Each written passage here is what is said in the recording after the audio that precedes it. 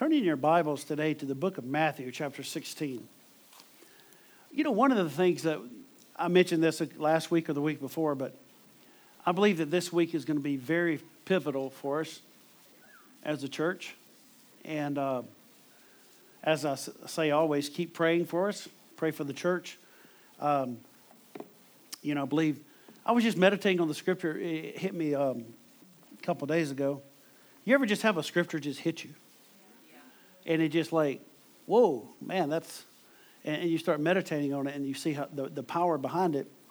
But I was just thinking about, sometimes people say, well, we were going to do this, but the people shut me down, this. But, let me tell you something. When God gives you something, it's up to you to possess it. But the Bible says that he opens a door that no man can shut.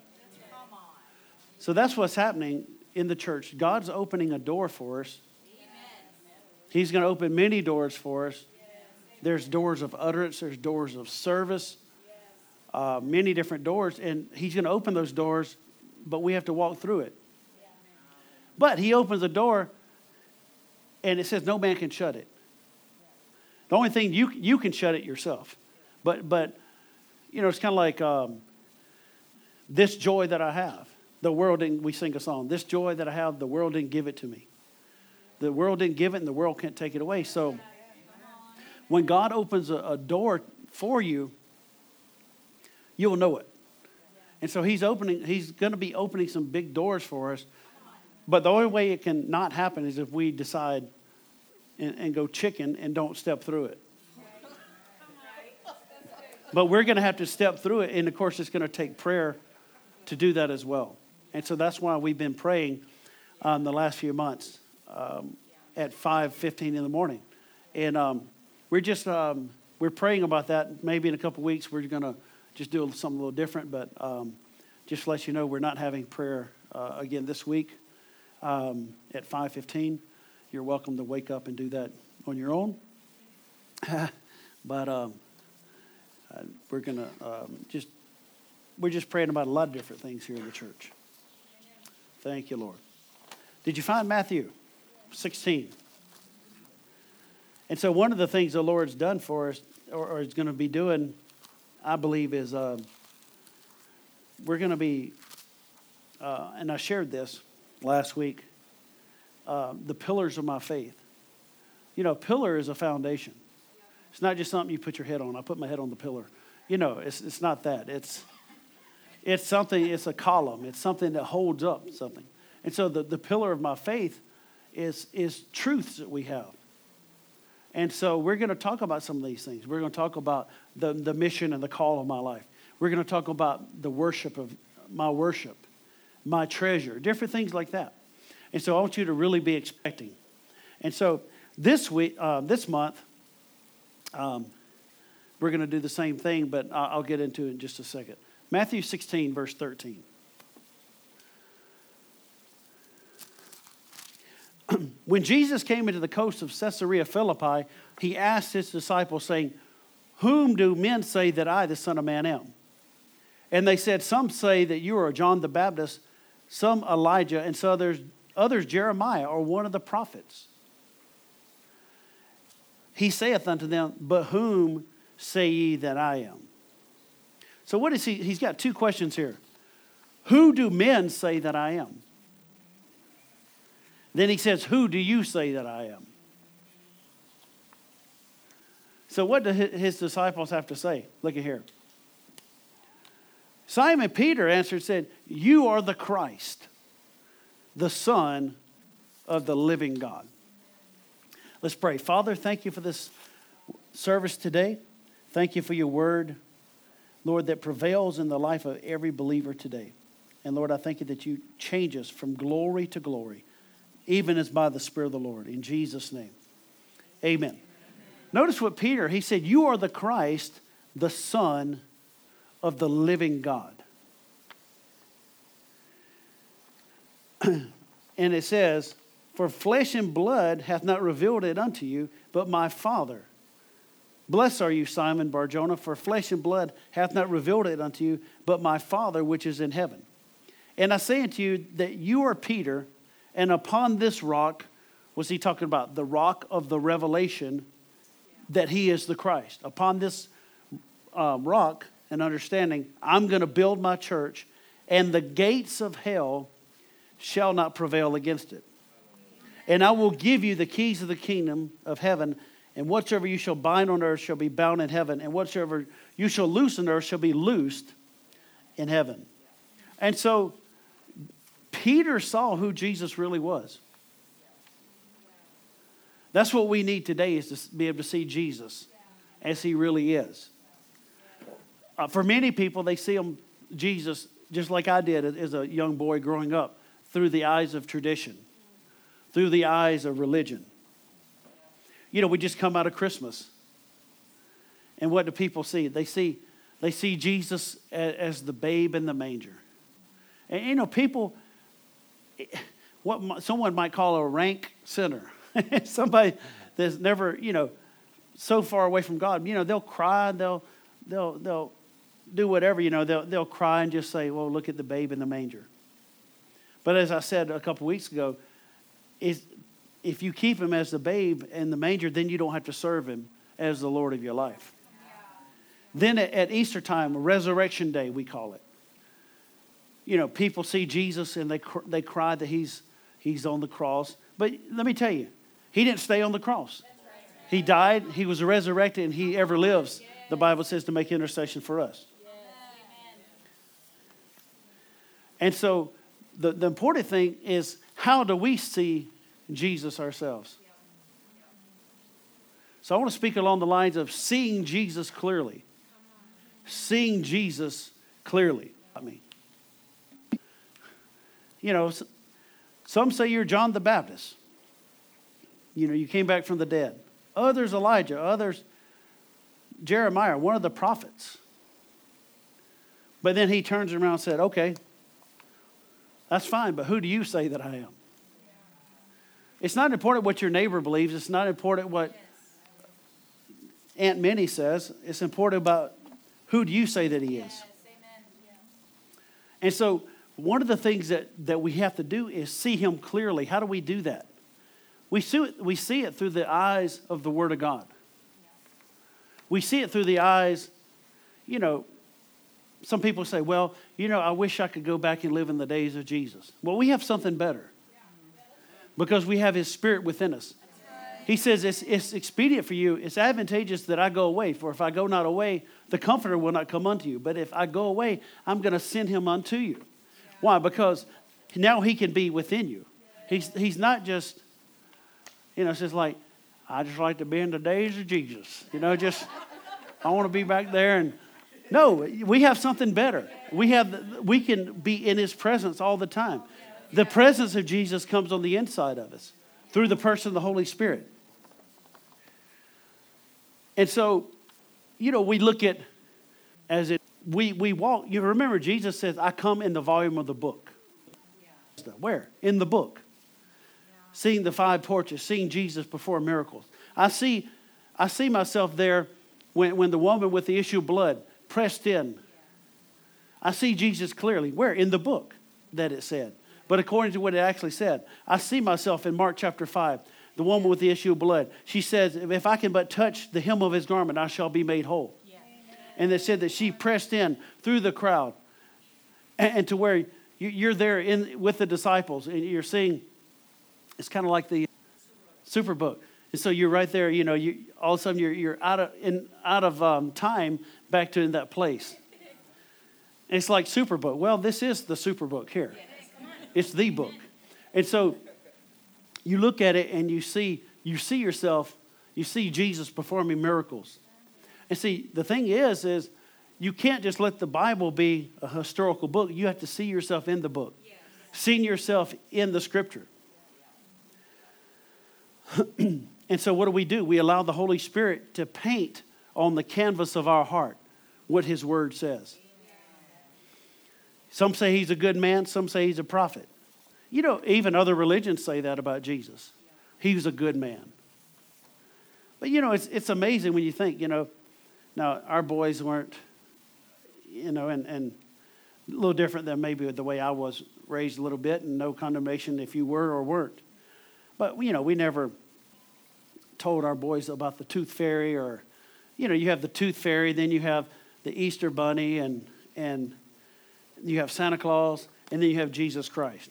I mean, just lump him in all those together, And so that's what people, they think, they see as Jesus, like, oh man, we have the Easter Bunny. Oh, we have Santa Claus. Oh, we have Jesus there, And so people don't see him as a real figure. They just see, well, they keep him in that little land of make-believe. But what do we celebrate right now? This is the year 2021 AD. One man split time and eternity. One man split all the time that we have now. It's the year of our Lord, the Lord Jesus Christ. Notice it's not 2021 Confucius, Muhammad, Buddha, Hare Krishna. Like Jesse Duplantis said, how would you like to have your God named Harry? Hare Krishna. Amen. And so I began to look at Jesus in the Word. The Bible says, blessed are those that haven't seen and yet have believed. And so what he has to do is begin to walk off of the pages of the book into my heart. He's walking and living in us. The Bible says, Christ in us, the hope of glory. And so we had to begin to see him more clearly. If you remember one time, Philip, one of the disciples, he says, Lord, if it suffice us, show us the Father. It'll suffice us. It'll be good for us.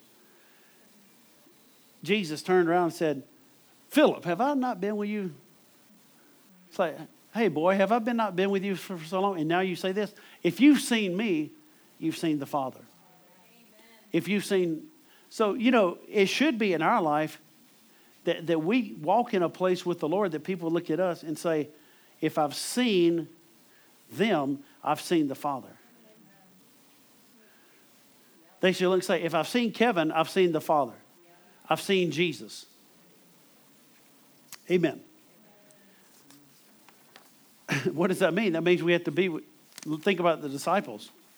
It said they took note of them, that they were unlearned and ignorant men. Maybe they didn't speak properly. Maybe they didn't use $50 words, real polished.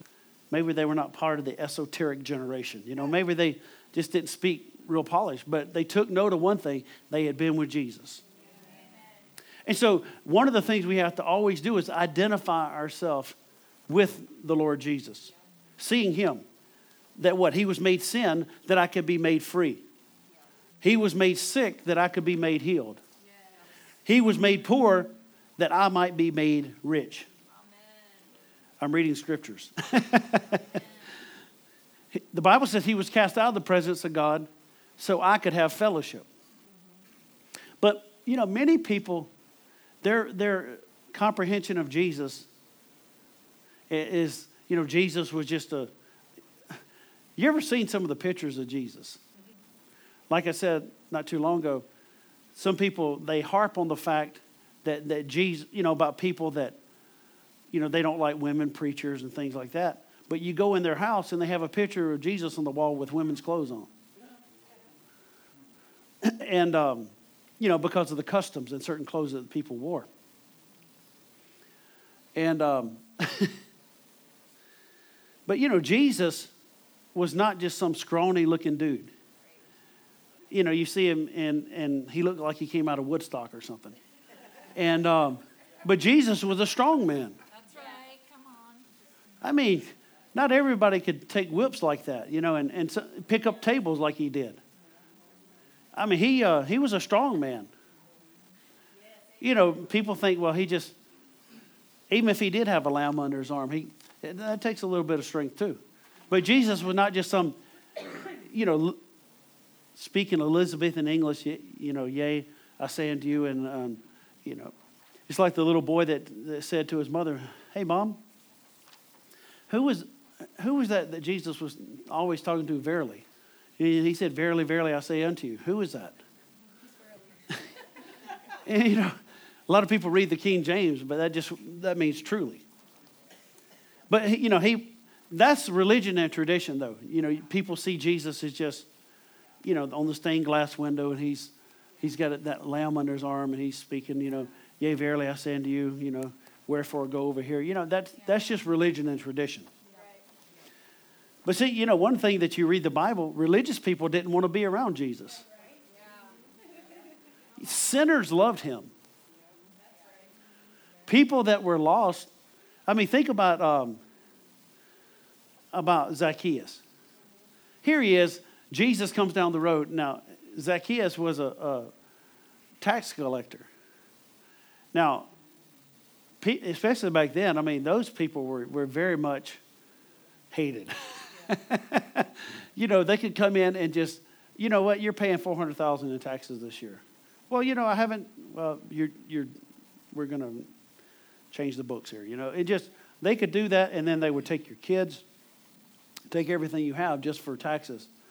So, you know, people didn't really care for them much. But he sees Zacchaeus. He said, come down. He said, I have to go to your house today. Boy, he was excited. What did he say?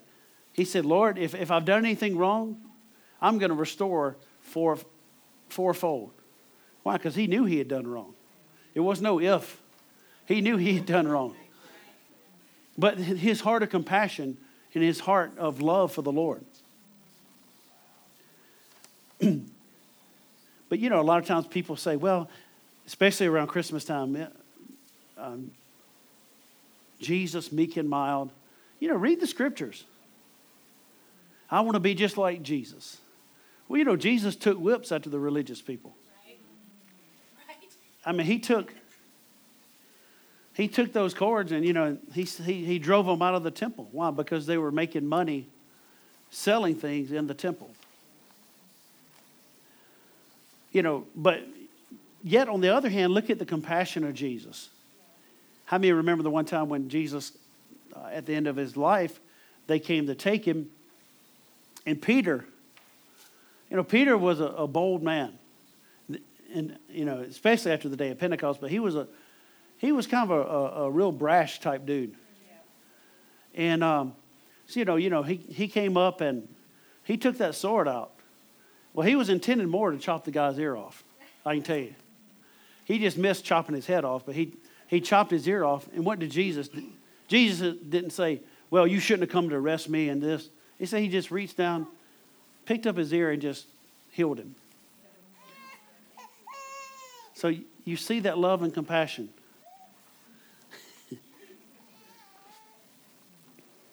And see, as we let Jesus live big on the inside of us, that same love and that compassion is going to come out of us.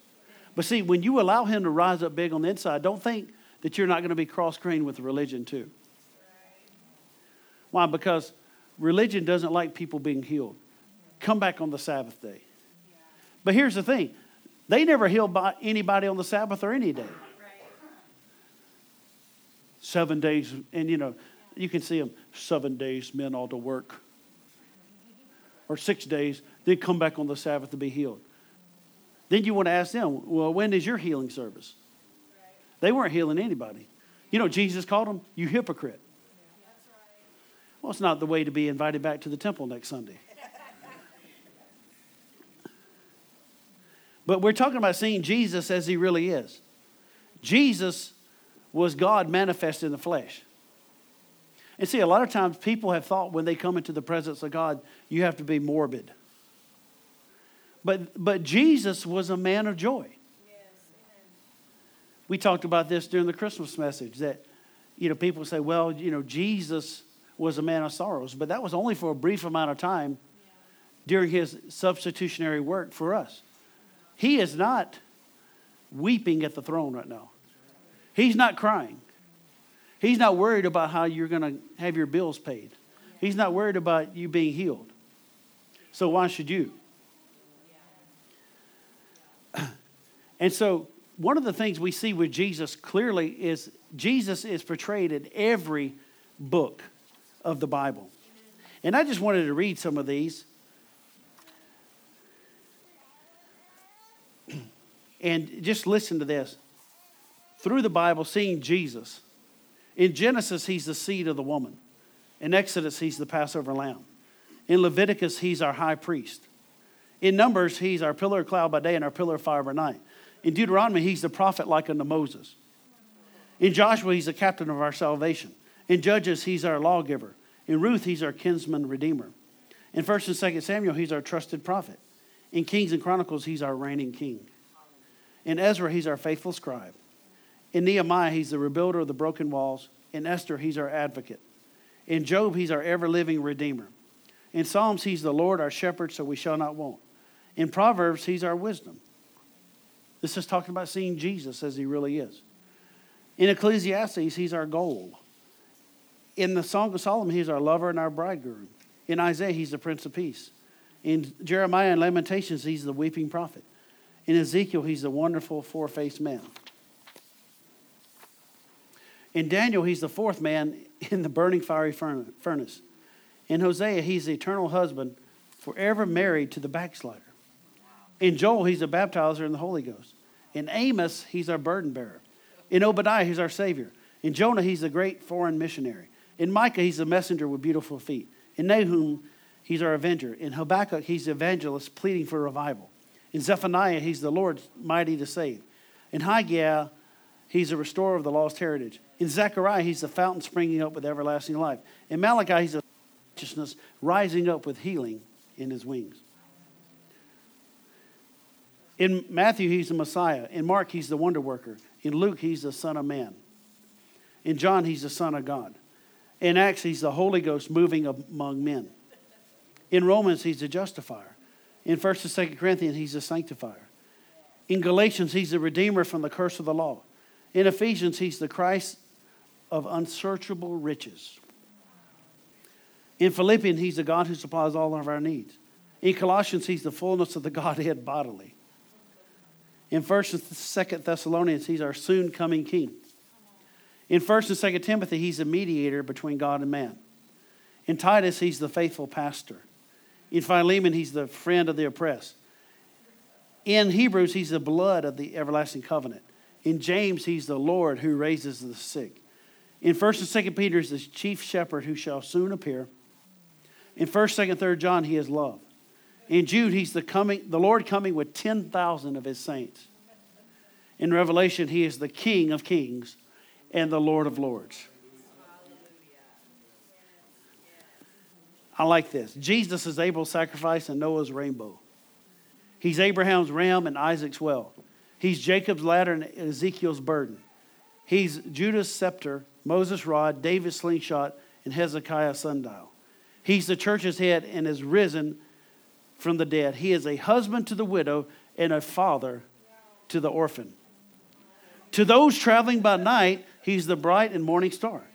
To those in the lonesome valley, he's the lily of the valley, the rose of Sharon, the honey in the rock, and the staff of life. He's the pearl of great price. He's the rock in the weary land. He's the counselor. He's the everlasting Father. The government is upon his shoulders. He's Peter's shadow, John's pearly white city. He's Jesus of Nazareth, the Son of the living God. He's the one who owns the cattle on 1,000 hills. And you know he owns the 1,000 hills as well. So don't forget that. He's the one who split the Red Sea. He's the one who took the children of Israel out of Egypt into the promised land. He's the one who humbled himself, came to earth, healed the sick, raised the dead, cleansed the lepers, opened the eyes of the blind, and turned the water into wine. He's the one who fed the 5,000, walked on water, and cast out devils. He's the one who humbled himself once again and became obedient to death, even the death of the cross. He's the one who died on the cross, rose from the dead, ascended to the right hand of the Father, and ever lives to make intercession for us. He's coming back very soon. Who is he? He's Jesus Christ of Nazareth, the King of kings and the Lord of lords. And I want you to turn over to the book of Revelation, chapter 1. Revelation, chapter 1.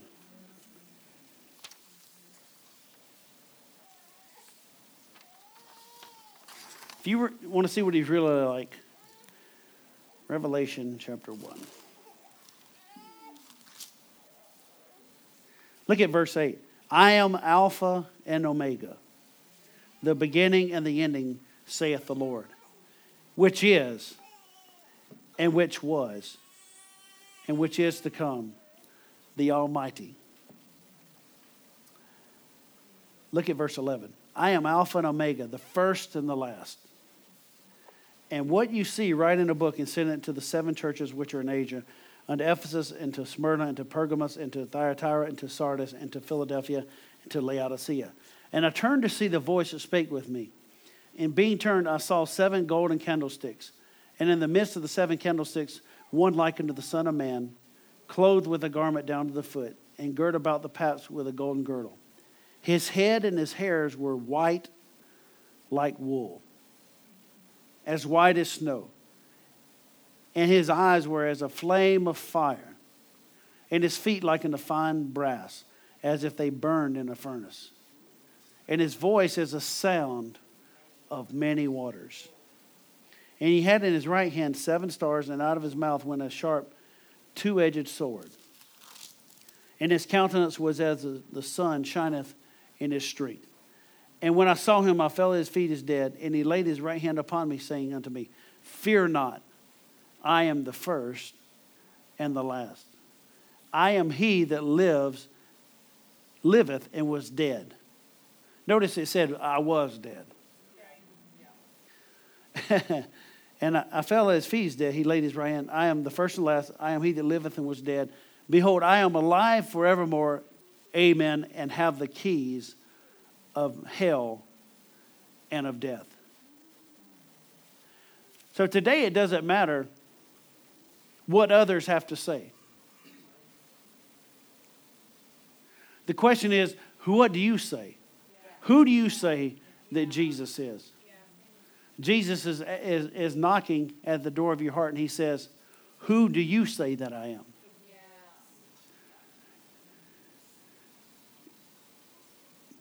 You know, Jesus, he says that in the book of Revelation. Revelation 3, verse 20. Behold, I stand at the door and knock. Why is he standing there knocking? It's not a trick question. Why is he standing there knocking? He wants to come into your life. But you know what? Notice it said, if any man hear my voice and open the door. How many know that the door handle's on your side of the door? If any man hear my voice, open the door, I will come into him and will sup with him, have fellowship, and he with me. To him that overcomes will I grant to sit with me in my throne, even as I also overcame and am set down with my Father at his throne. He that hath an ear, let him hear what the Spirit saith unto the churches. So who do you say that Jesus is? And so I pray that with all of us, that any bit of religious tradition or any scales that would be on our eyes would fall off. Why? That we can see Jesus as he really is. The King of Kings, the Lord of Lords, the soon coming King. I want to read one more passage here in Jude.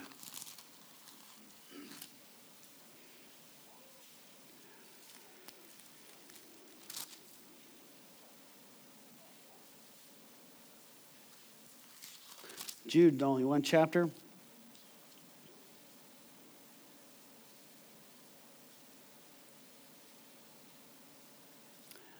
Just this one verse, it says, and Enoch also, the 7th from Adam, prophesied of these, saying, Behold, the Lord cometh with 10,000 of his saints.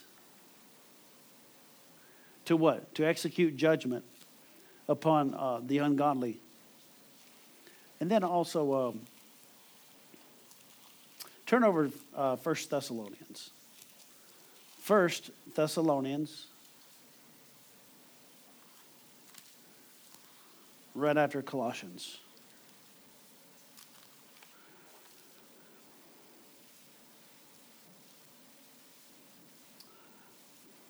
As I say sometimes, Galatians, Ephesians, Philippians, Colossians, Gentiles eat pork chops.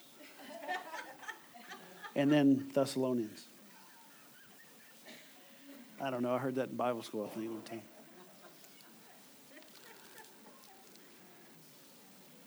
But let's look at here, 1 Thessalonians 4. Talking about seeing Jesus clearly. This is our future right here. But I would not have you, verse 13, ignorant, brethren, concerning them which are asleep, that you sorrow not, even as others which have no hope. For if we believe that Jesus died and rose again, even so them also which sleep in Jesus will God bring with him. For this we say unto you by the word of the Lord, that we which are alive and remain unto the coming of the Lord shall not prevent them which are asleep. Another word for that is go ahead of those that are asleep. And that's talking about people that have already died in their physical bodies in the grave. For the Lord himself shall descend from heaven with a shout. I mean, it's not going to be just meek and mild Jesus and my brothers come here to me. You know, it says he's coming with a shout. Yeah. With the voice of the archangel. You know, I heard a minister say this, and you know, don't just believe anybody's vision. Don't just believe anything unless you can let it be scrutinized with the word. But I believe this is real and this was a legitimate thing. Brother Jesse Duplantis, he said he had an encounter with the Lord back in 1988, and he saw the Lord and went to heaven, had this experience. And he said that he saw different ones. He saw Abraham, he saw Paul, he saw all these different ones. And he said that he stood there and like Paul said, what are they saying about my gospel? You know, Paul said, he called it my gospel and different ones. And he saw different ones. He saw King David and different ones. But he said he saw Jesus. And Jesus was there. And he said, you know, I always thought Jesus was a teacher, just a teacher only. He said, but Jesus come out of there shouting. And he was talking to the people, you know, that were already in heaven. He said, I'm going to get your brother. I'm going to get your sister. I'm going to get your mom. I'm going to get your dad. And he said he was just shouting. He said it wasn't just, you know, a little 3 points in a poem. You know, it was just Jesus is a preacher. And it says he's going to come down with a shout. With the voice of the archangel and with the trumpet of God, and the dead in Christ shall rise first. Then we which are alive and remain shall be caught up together with them in the clouds. This is our future. I mean, I've got a glorious future. Then we which are alive and remain shall be caught up. That's where we get that word rapture, be caught up. People say, well, the word rapture is not in the Bible. Well, there it is right there. It just means to be caught up. We which are alive and remain shall be caught up together with them in the clouds to meet the Lord in the air, and so shall we ever be with the Lord. Wherefore comfort one another with these words.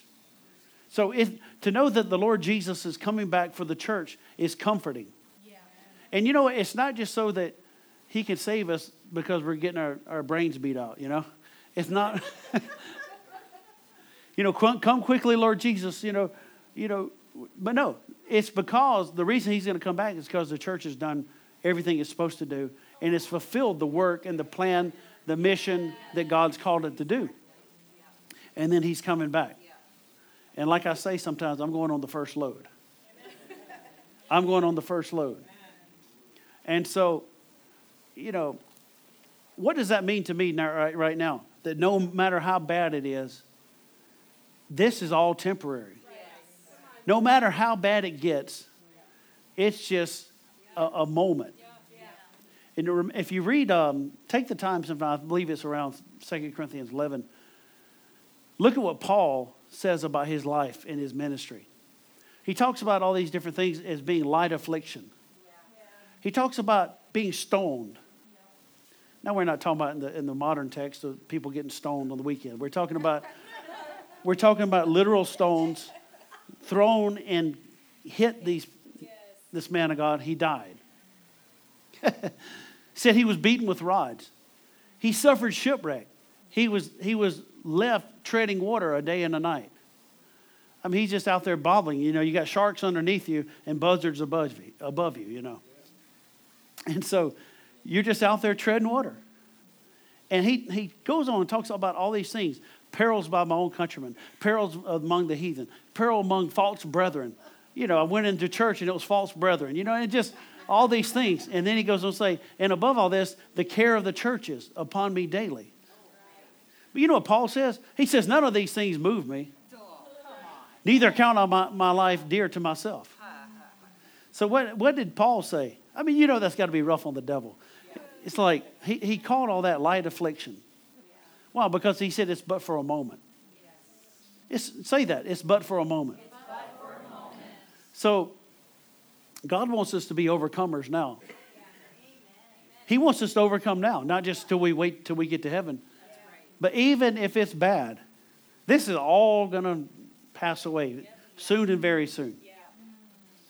Amen. So that's where your faith has to be. That this is not my home. That's what Hebrews 11 says. It talks about these men of faith. It said that they considered themselves to be pilgrims. And it said, no doubt if they were mindful of that country from whence they came out, they would have had opportunity to return. What does that mean to me? That means the things of your past, don't be mindful of them. Anything in your life. Why? Because you'll have opportunity to return. When the Lord delivers you and sets you free, you put all that behind you and say, look, I'm a new creation. My home is in heaven. I'm passing through. And I'm going to a fairer place. I'm going to, you almost have to talk in tongues to say it. But you know that you're going to another place. You know that you're going to be with the Lord. You know what Paul said? He said, I'm going to be with Christ, which is a little bit better. No, he said, for me to depart, what does that mean? He's going to die. He's going to go be with the Lord. For me to depart and to be with Christ is far better. Far better. He said, but for you, because of you, it's more needful for me to stay in the flesh. Why? Because he loved them and he wanted them to grow. He wanted them to grow in their life with God. And so we have a choice about the matter. But then you read later in 2 Timothy, what did Paul say? He said, I have fought a good fight. I have fought a good fight. I have finished my course. I have kept the faith. Henceforth, there's laid up for me a crown of righteousness, which the Lord shall give me, and not only me, but all those that love his appearing. So what does that mean? I mean, I've always said this, and don't quote me. Don't say Pastor Will, this is just this is me. This is my belief. Maybe because I'm a pastor. But I've always said I believe the Lord's coming back on a Sunday. So when we go up in the air, the Lord's going to say, hey, what were you doing not in church today? I don't know. I don't have any scripture for that, but what do you think, Wayne? I mean, but so that means that you don't want to miss anything for the glories of heaven. No sin, no temptation, no pleasure. Nothing is worth us missing the glories of heaven. And sometimes life can be hellish. We're not saying that it can't be. But it's so temporal. But God doesn't want us to stay in that place where I'm just struggling and no. If you get enough grace from God, you can overcome anything. If you get enough grace from God, you can overcome any habit, any addiction, any sin. I don't care what it is. If you get enough grace from God, you can overcome any sickness. You get enough grace from God. What is that? That's his ability. People think, well, it's just unmerited favor. Well, it is unmerited favor. You didn't deserve it. But it's God's ability and, get this, his willingness to use it on my behalf. So the grace of God is not just, a little bit of, a little Brill cream, a little dab of do you type thing. Some people look at me like, what are you talking about? How many remember commercial Brill cream? People that are older than 46 know what I'm talking about. And so, see, God doesn't just want us to survive. He wants us to thrive. That's why we have revival meetings. Why? Because what you can't do in your own self, the Lord can put on you. You know, God wants to put something on you this week. And I'm not talking about a heavy burden. Well, you know, the Lord just put that on me, and I don't know why. And I just prayed and said, Lord, just take half of it away, please. No. The Lord doesn't put any burdens on you. He puts His yoke, which is easy. Amen. See, the devil, he likes to disguise himself and say, well, you know, you're serving the Lord, and look how hard it is. But, you know, if it's a heavy burden, it's not from the Lord. That's right. Why? Because his burden is light. His yoke is easy. So if I ask you about serving the Lord, what are you going to say? Light and easy. Light and easy. You know why? Because when we served the devil, that was hard.